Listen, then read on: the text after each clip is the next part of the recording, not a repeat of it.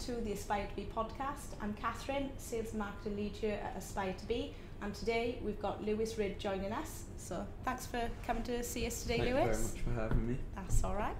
So Lewis is a footballer for Ipswich Town under-18s and for Wales under-18s. So obviously that's fantastic. It's great news. Thank you. Congratulations. Thank you very much. So tell us a little bit how you got into football then, Lewis.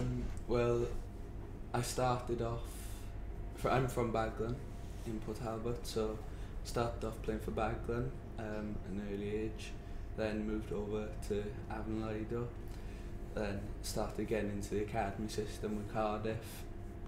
Didn't last too long there, came out went back to the Lido, then got into Newport County. Okay. Then made the move over to the Swans, where then I came to Ipswich instead of staying. So Brilliant.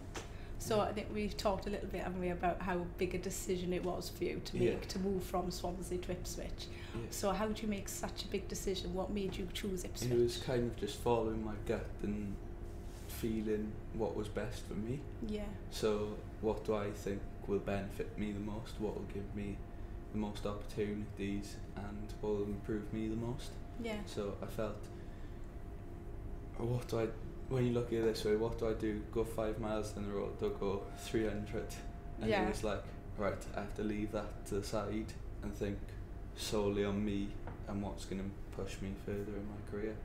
So it's a big decision to make, isn't it? Yeah. So how old were you when you had to make that decision? 15. So that's huge, isn't it, to sort of make the decision to move away so far away from your family and your friends. Mm-hmm. So how did you cope with it? How did you manage? It was just kind of, I was in such a adrenaline rush moving up there. It was like, right, I don't have time to think about I'm leaving my friends yet. First 3 days I was like, oh, I'm gonna miss it. As soon as I'm in there, it's like, right, bang, I'm here now. Yeah. Can't do anything else. I have to just get on with it. So. Oh, brilliant. Yeah, that was. So do you miss your family? It must be hard being away from them. Yeah, of course. Yeah. You can't not miss your family, but when I'm up there full time, you don't hardly have a day off. So it's like, yeah, right, I'm in such a mindset now of going forward. I have to just be focused on what I'm doing each day and not think about that. Yeah. So real strength of mind as well, then I suppose, it's big decisions to make and then to stick to them as well, and fair play. It's, you have to be mentally tough, but and you don't always think of that, do you? No. With football, you sort of think of the physical side of it, and you don't think of that, Yeah. So that's amazing, So talk us through then, what would a normal day be for you? So I probably wake up and have breakfast in the training ground. So I'll be in the training ground for about 8 o'clock. Then pre-activation, train around 10. Then come back in, have lunch, and then depending on what type of day it is, if we've had a game the day before, got a game coming up, I'll either do a gym session or rehabilitation or another training session out in the grass. So, and then back, and then we're either travelling away for a game overnight or going home. So quite a busy day then. So it's a full-time job essentially. Yeah. So do you fit time in for studies as well, things like that? Yeah, so we do have time, the club give us set times to do our education, but also you have to do it, because we are in football so much, you have to do it outside of the set periods of education, because it's a lot to do when you're not actually going to college. So. Yeah, it must be hard to manage your time as well. Yeah, but over time you get into the routine and you just get used to it, to be honest. Do you enjoy the study side of it? It is actually quite interesting, because it's all about like a professional performer and all the stuff that comes with that. So some of it's relatable, I enjoy, and others it's just got to do it. Just got to get on with it. So in a normal day then, so you're at the training ground for like 8 o'clock. Yeah. You leave at late. We'll leave at 2-3ish. Oh, that's not so bad then. Yeah, so you do get your time then. Yeah, but we could be in the training ground for 8, leave at 1 on a bus to go to Wigan or go to Glamorous. Yeah. So where is the best place that you've played so far? What's the most memorable sort of ground sort of match?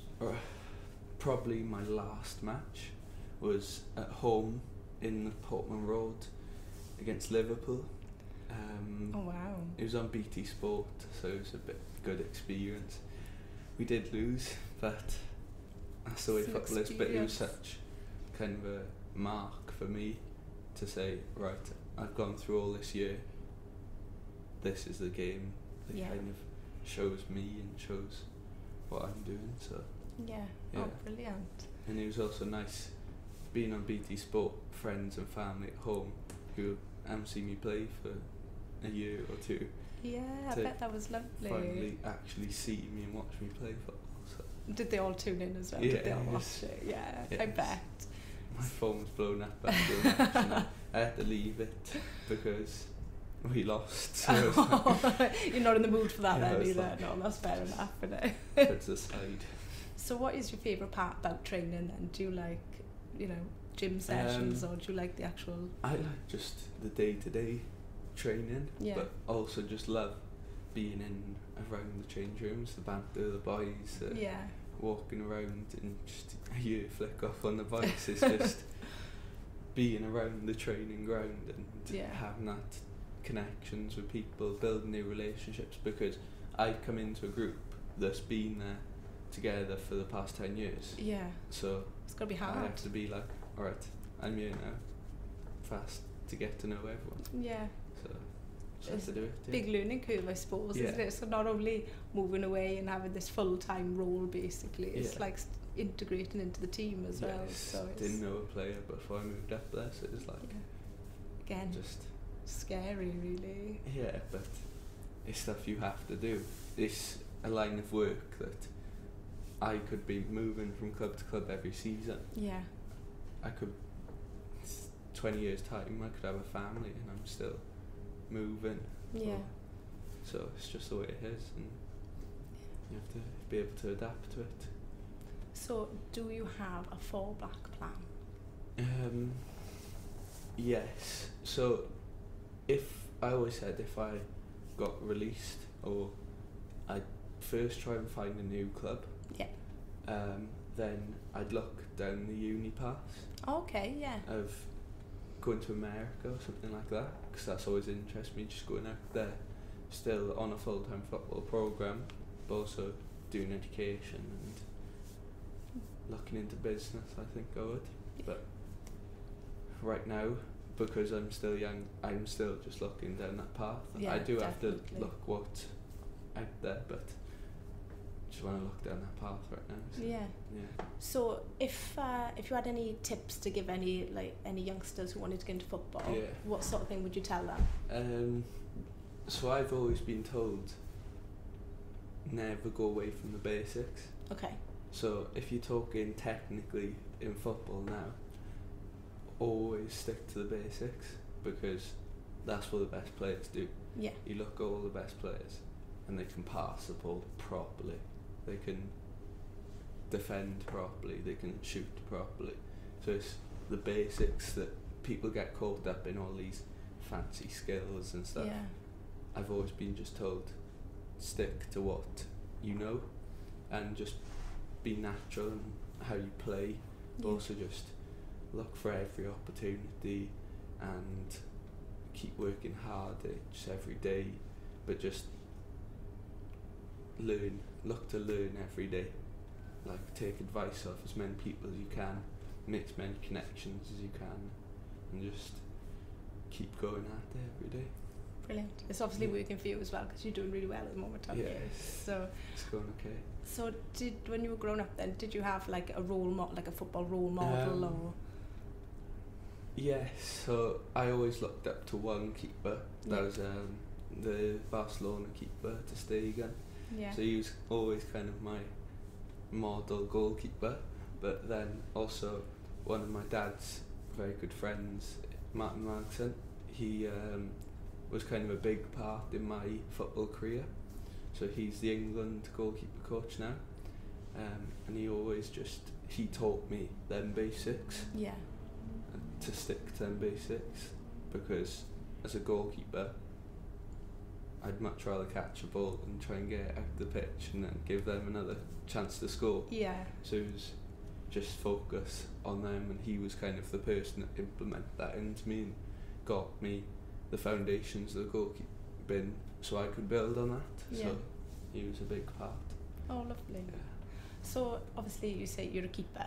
Yeah. What sort of things do you need to practice? I Um, know that sounds stupid, but like in my head, I don't know, do you know like those electronic games where you've got to like back everything really quickly? So it's just dealing with what you deal with in a game. So the types of shots, across, a lot of handling to keep the ball, control, speed. You have to be very fast, but everyone thinks speed, sprinting up and down. I have to be fast across the goal with Like different types of movements and stuff. Yeah, so it's just reactions, reflexes, and being ready all times to face the type of shots. Being powerful also to push up to take a cross or push across to make a save. So it's all them type of things. So it's quite a high pressure role, isn't it? Being the keeper, it's like last man standing. How Well, do you sort of deal with the like pressure? we talked about mental toughness. Yeah. It's, I can't let, say I make a mistake, I can't let that affect me, because if another one comes, I have to be able to deal with it. Yeah. So, like a midfielder could misplace a pass. It's okay. He's got the defenders, the goalkeeper behind it. I miss a shot, it's in the back of the net. Like, so it's just being able to bounce back and being resilient and always being concentrated also, because if you're not concentrated, and it's easy to lose concentration as a goalkeeper because you're not always fully engaged in the game, as you're not always in the middle of the park making the passes around. You're kind of the back line, so you have to be constantly talking, concentrating, so when you can recognise it coming down your end and be able to make the saves you need to be. Yeah, so like switching on quickly, I suppose. Yeah, and just always being switched on. So I suppose you can't let yourself sort of slip then. Yeah. That must be quite, high pressure again. I've learned to kind of just keep talking, so I know what's going on, rather than just letting it, just looking so at do the like your own stands, commentary sort of yeah, thing. just I have to be able to be in it the whole time. Yeah. And tell my defenders there's a striker on your left shoulder or stuff like that. Just being always engaged and switched on, because otherwise the tempo and the game we play, the ball's in the back of the net before you know it. So what's your most memorable moment then from playing? So I always look, there's different parts of my career that have just been memorable and just stuck in with me. So it would be like something like a tournament at a young age where I first got scouted. Yeah. So it was like, right, I'll never forget that, because that's where it started off for me. That's the first step. Yeah. Then it would be joining a club, but then there's also like stand-up games for me. So my last game in Liverpool, I'll never forget it. Like, it was such a big game for me, playing against a club the size of Liverpool. Yeah. You don't get bigger than that, really. And coming so close to winning, it was a big one for me. So yeah, that was one of the biggest things in my career so far. So what have you been the most proud of then? Probably my first call up to Wales. Yeah. It was unexpected. So we have a under 18s team and under 23s and first team, and my 18s manager's just called me in and said, "You've had a call up." So I'm like, "Oh," and he's saying it with the most straight face ever, and I'm just being told I've been called up to Wales, like. So I'm like, whoa. Like, that's amazing. so I've just tried to keep as calm as possible, yeah. Not show any emotions. I've got out and I rang my parents and I've just... What was their reaction? What did they say? We had to sit there for 5 minutes and just let it settle in. So I've gone to the bus with the boys and they were like, oh, what did Dad want to speak about? And I've been like, well, I've just been called up for Wales, and they were like, all getting hyped, and I'm just sitting there trying to just let it all sink in and absorb it. So it's a big moment. Yeah, I bet that was incredibly special. Yeah. And what were your teammates like? Were they all really supportive? Yeah, because it's a big thing, and they recognise that because they know what football is all about.